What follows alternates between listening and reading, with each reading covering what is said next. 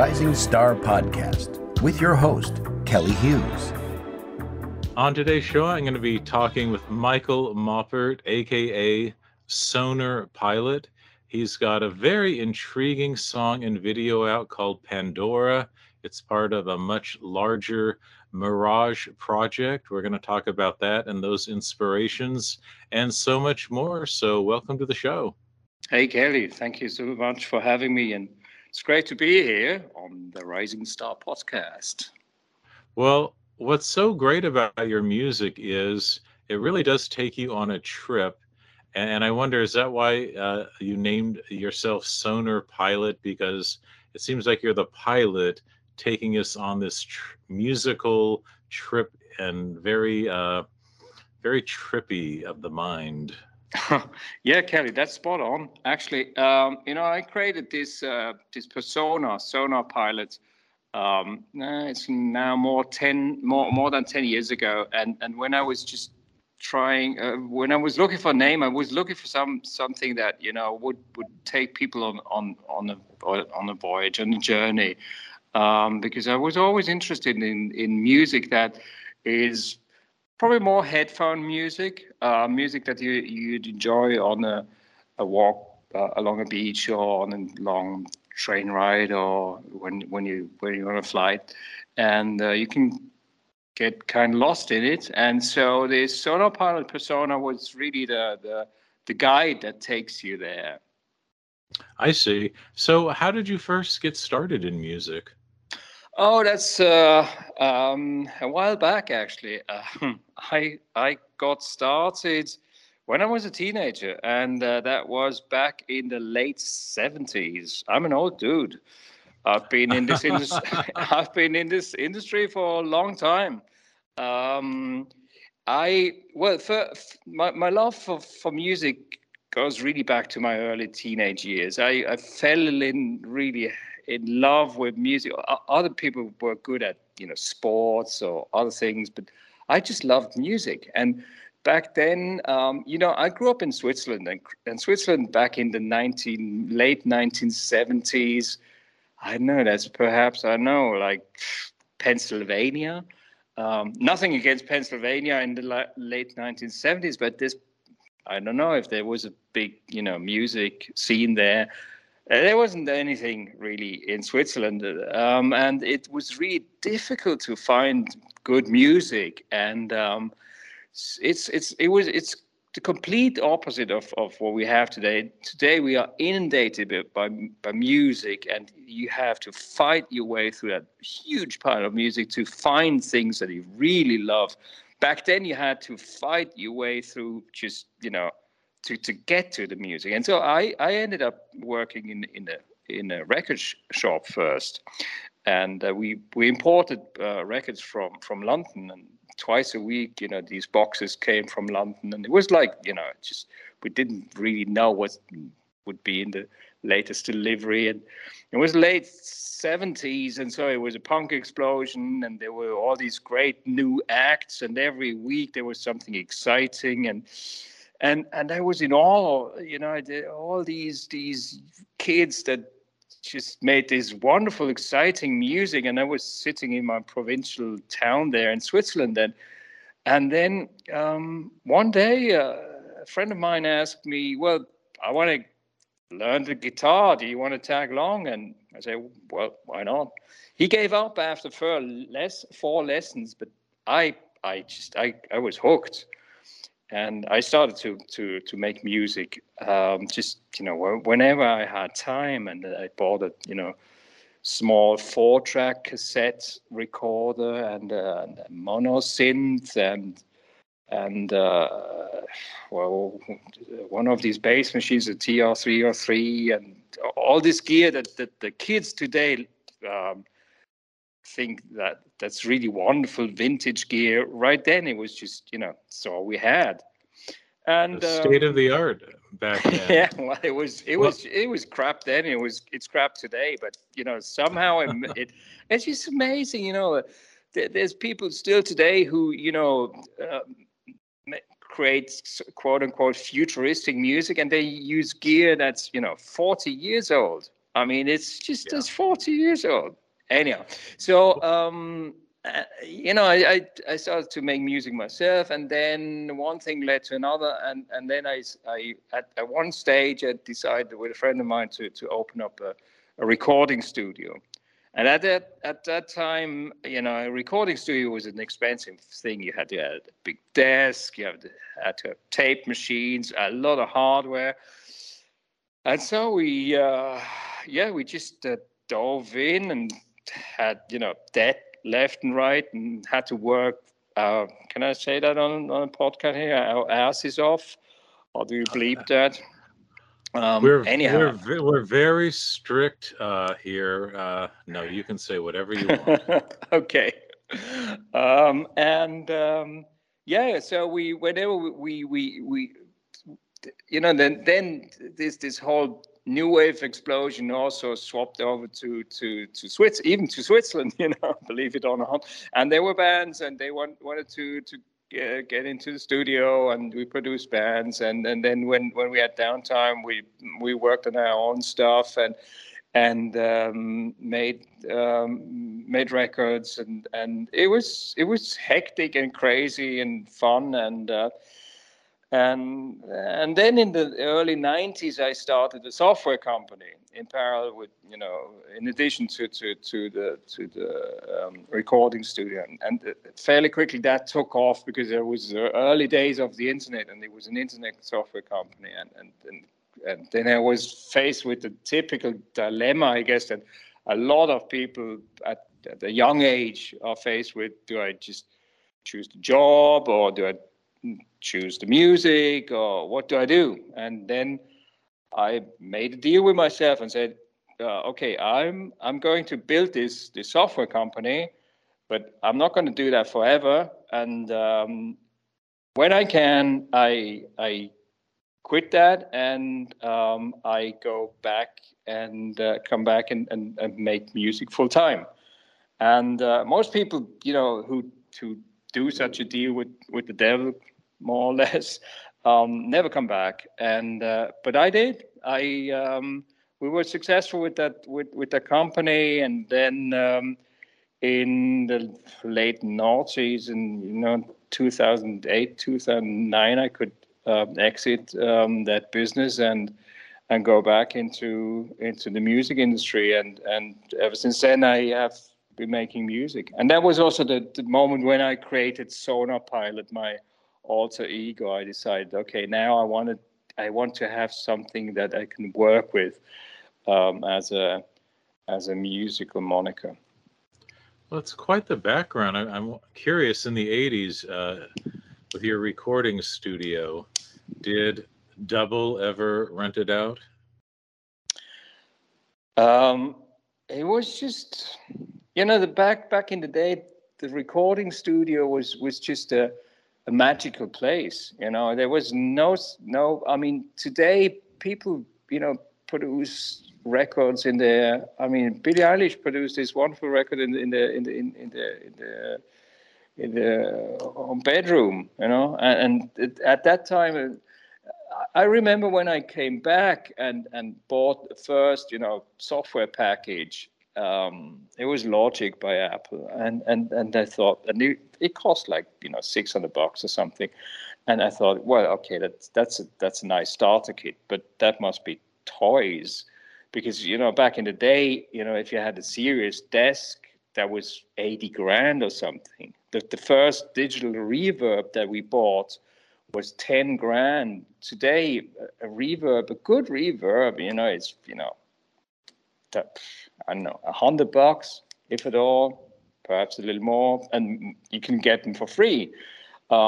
And so it was just another time. And for me, the studio was always just a magical place. You go there and you work on your stuff and you immerse yourself in the music, and it's just, I always loved it. And still today, when the moment when I just sit down and start to work on my stuff, it's just, I love that. It's very good. Well, did you get my Double reference? Not really. My English is perhaps a bit poor for the well, that I was trying to pick a Swiss band, so the first one that came to mind Ah, was Double, okay, Captain of Her okay. Heart fame and all that. Yeah, Captain of. Well, you're good, man. You're good. Well, I thought he can't mean that. I mean, I totally underestimated you. Kudos. I mean, yeah, Captain of Your Well, Heart. was that exciting in the 80s when a Swiss band really broke through internationally? Yeah, sure. Yeah, of course. I mean, it was just such a small scene. Everybody knew everybody, and he was a good guy. And it was this smooth. It was this smooth number. It was a yeah.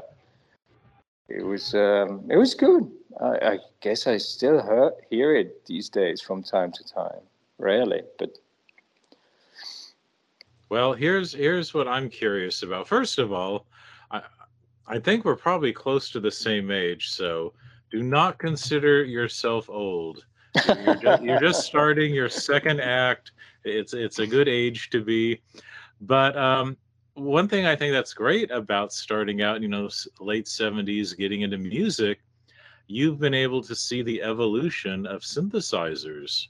yeah, definitely. And I've always been fascinated by these machines. Some of the early, some of the stuff that I really loved in the late 70s. Of course, all the new wave stuff was cool. There were bands that used a lot of the synths in an edgy way. But I was also into the more traditional synth stuff like Tangerine Dream and these classical 1970s synth acts.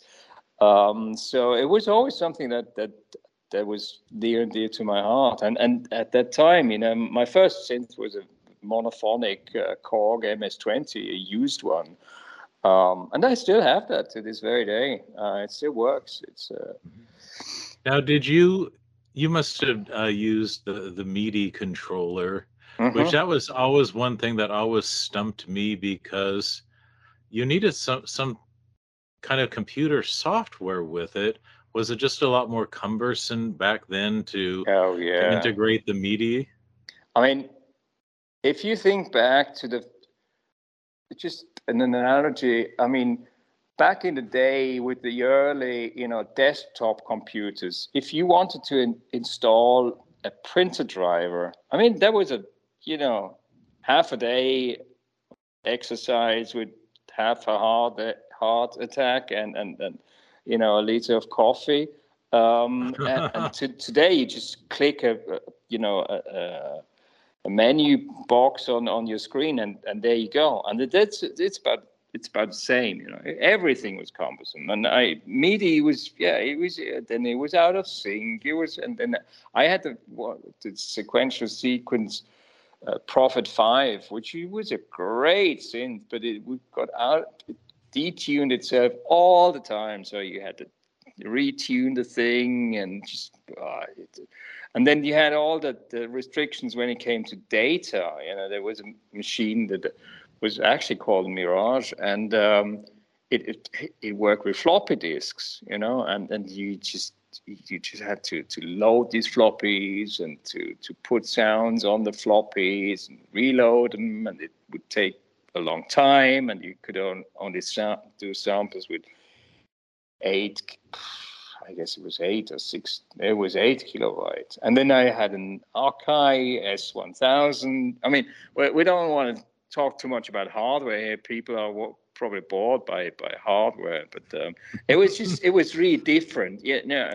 Back then it was really just, it was like having a nail, having a hammer and a saw, and really you got down and dirty with your stuff. And today everything is very elegant and smooth and easy, and you download stuff, and you don't think twice if a sample is 100 megabit in size. It's just that's normal. Well, what does it feel like now that you have, all these modern conveniences? You start, the Mirage project, you're integrating, synth sounds and computer animation.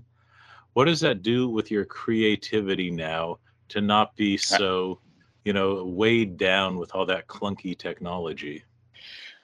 That's an excellent question because, it cuts both ways. If you only have, a very limited amount of just means of expression, then you just make that work. You just explore every angle, every possibility, every knob, every setting of a synth. It's just, if you know that thing inside out.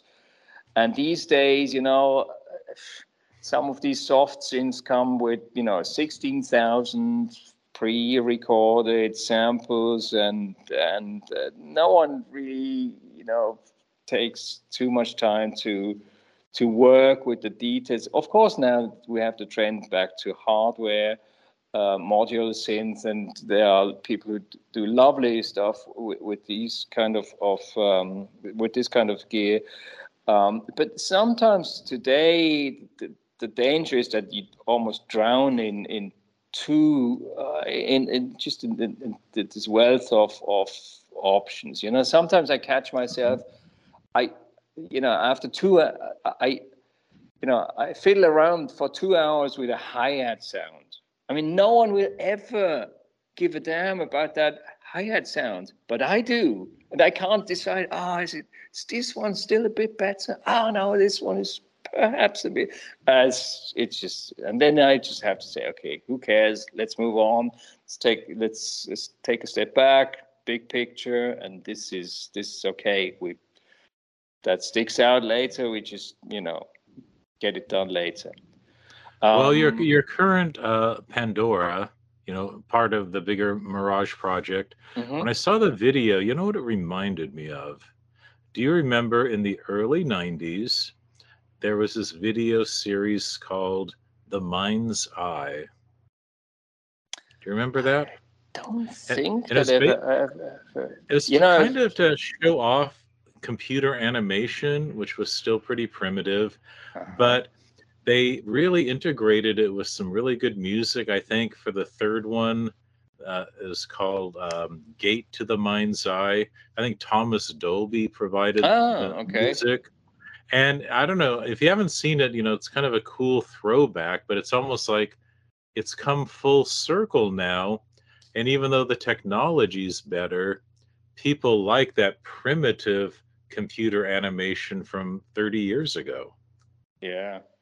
I mean, there's a lot of retro stuff going on in this. People just are looking for things that they're comfortable with. Small wonder that we have a lot of music and things that are just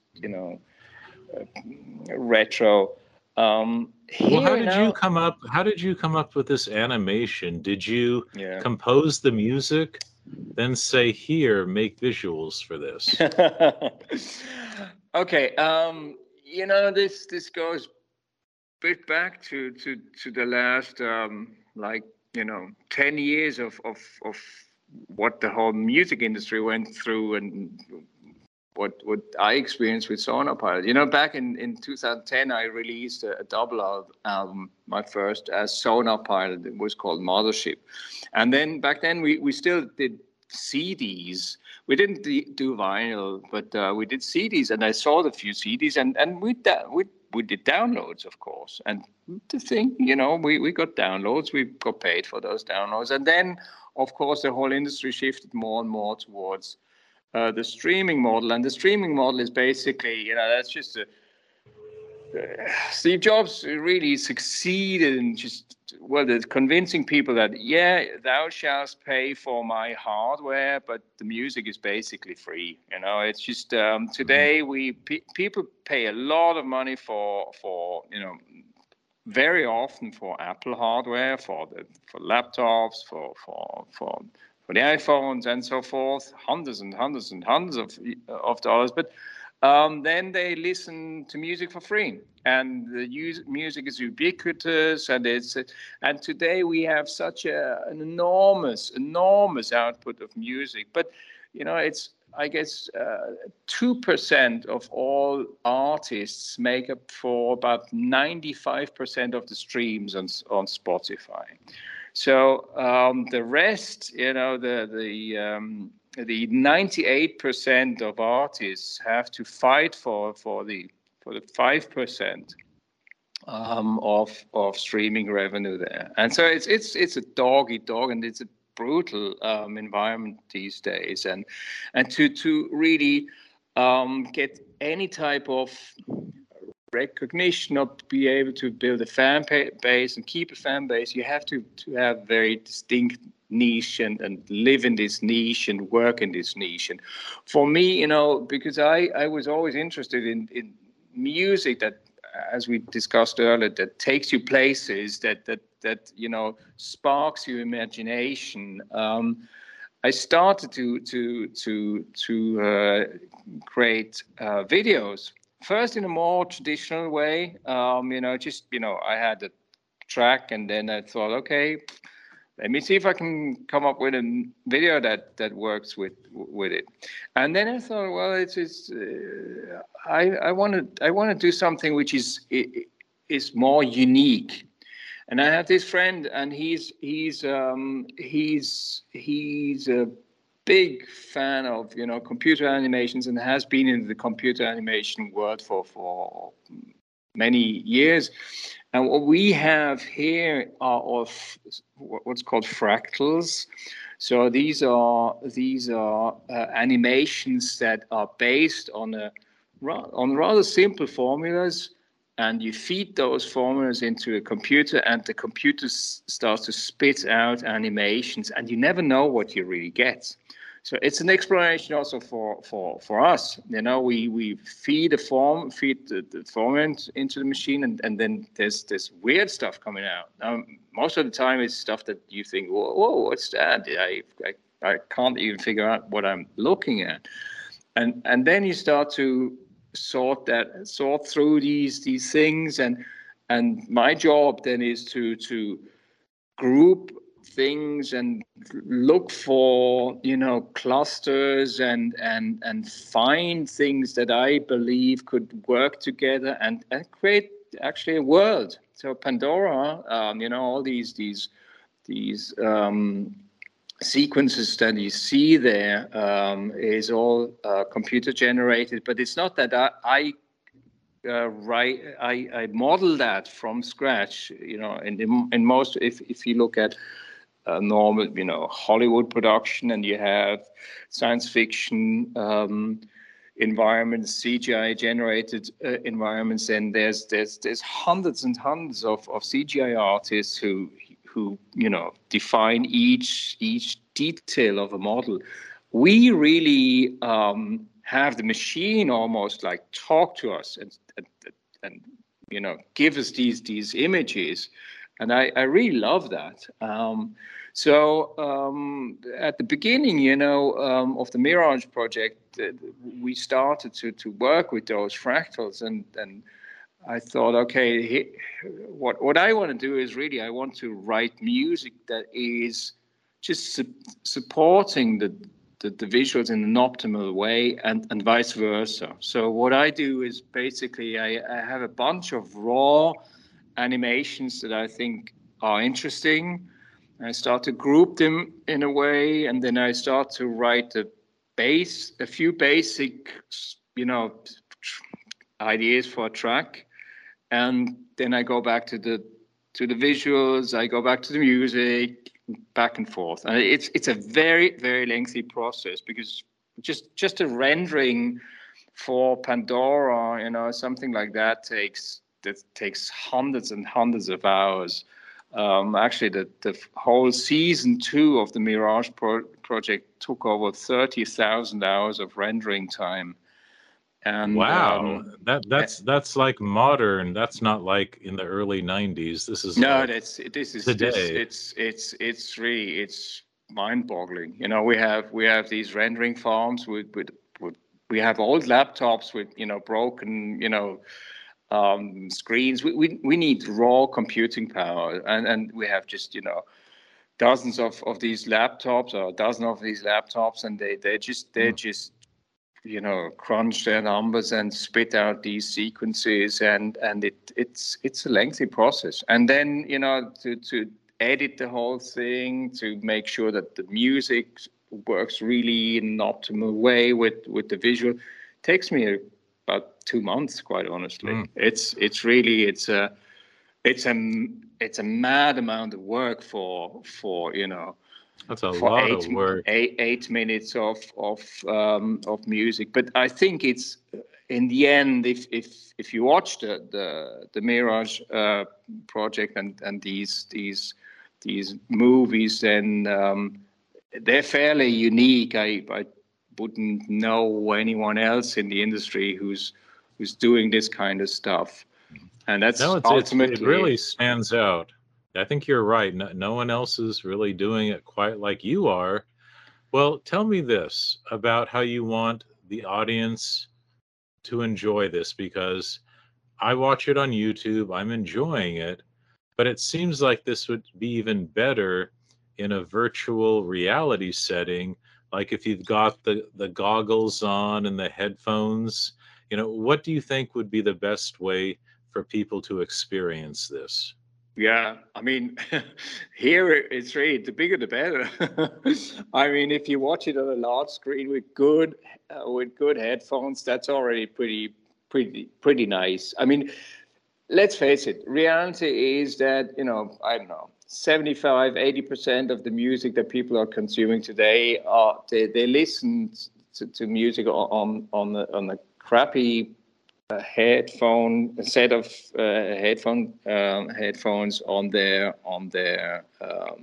telephone. So that's just the reality. And then maybe they talk to their friend and have just one earpiece in one ear, and then they glance onto their screen from time to time. So I have to live with the reality that I start there, and then of course the continuum goes all the way to people who really enjoy this kind of stuff and really have good gear, a nice screen, and good headphones, and kick back and relax and dive into this thing. I mean, the Mirage project, the first season is 6 episodes, and that's a bit more than 1 hour.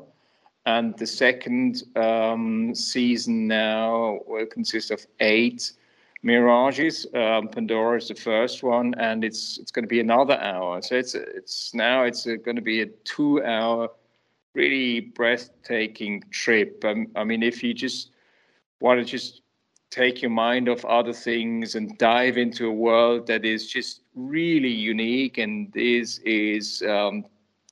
taking your mind off your daily, worries. That's what we're for. So with the Mirage project, basically, it sounds like your goal is to alter our states of consciousness. That's an excellent question. That's a very good question. I mean, look, I am very fascinated by the fact that, the cosmos has created something as complex as our brains, and we have developed something like, that we call consciousness. And so this cosmos is watching itself through our consciousness. And, there's we're sitting in this weird place, beneath us, below us is this subatomic world that is so strange that we have no idea. We can. There's all these mathematical formulas, perhaps that they understand at CERN, but for normal human beings, it's really almost impossible to have the a concept what's going on in this subatomic world. And then above us, we have these enormous dimensions. In our galaxy, we have 100 billion stars, and then there's 100 billion galaxies out there. And then we sit here in the middle, and our our little brains try to figure out what's going on, or we might just stand at the bus stop and be pissed because the bus is 5 minutes late. You know, I try to get people to, you know, be amazed about things. And, you know, I think art for me personally, if I go to an exhibition and I come out of the exhibition and I look at the world in a slightly different way, it refreshes my view. It gives me more fresh insights. That's stuff that I love. And I hope to a certain extent, you know, to have a bit of that effect, because the world is so amazing and so strange, and we all have this concept about the world, and we're pretty sure that we have it all figured out and how it works. But if you think about what's really going on here, this is really pretty wild.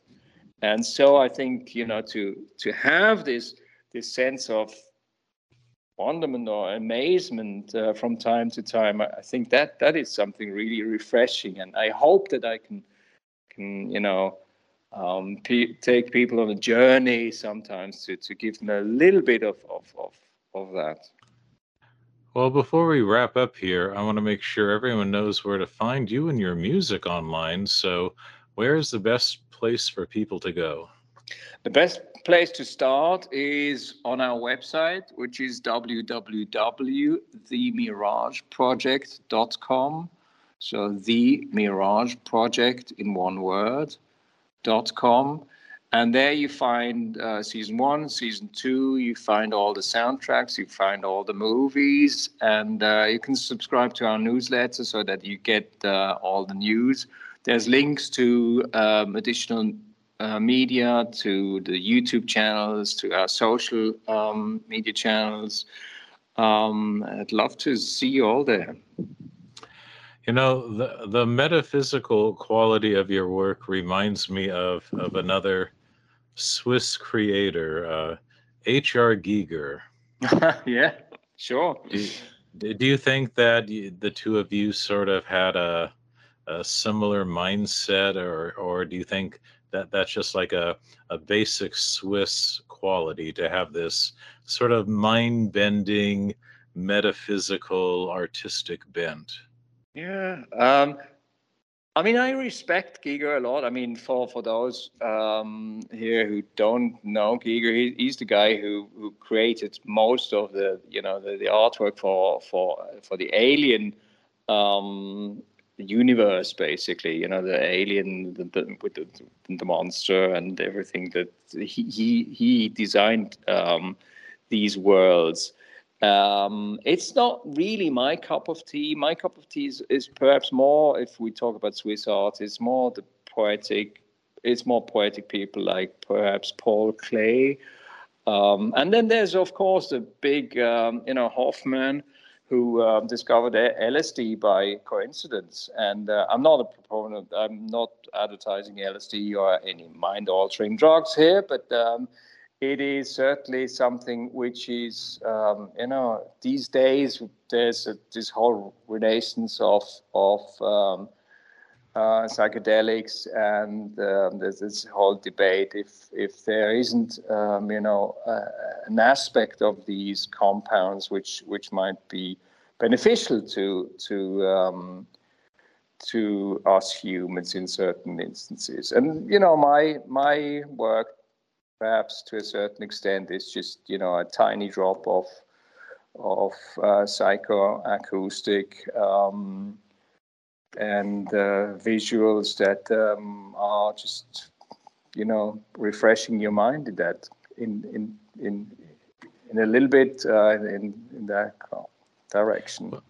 Well, with your work, you can take an acid trip without actually having to take any drugs. There you go. Does that pretty much sum it up? Yeah, I mean, it's something that I'm how should I say, if I was more courageous, I'd be really intrigued by just exploring my mind with those kind of compounds, but I'm not. I'm just, I love my mind. Before we got on this call, I did an hour of yoga, I did my meditation, and later on I have a glass of red wine. That's fine for me.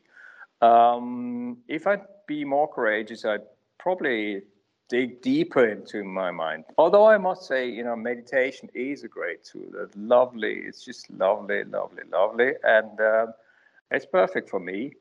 I'm just scratching at the surface of what could be underneath our everyday reality with what I do here, and I hope that there are people out there who are interested in these kind of experiences, and as you just said, want to take a trip perhaps without the drugs.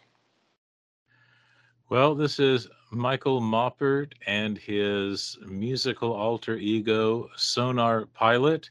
He's got the current single, Pandora, part of the Mirage Project. And hey, I really appreciate you sharing this. You sound like a true artist in every sense of the word. And I think we just have to really keep an eye on you, see what else is going to happen from the Mirage Project.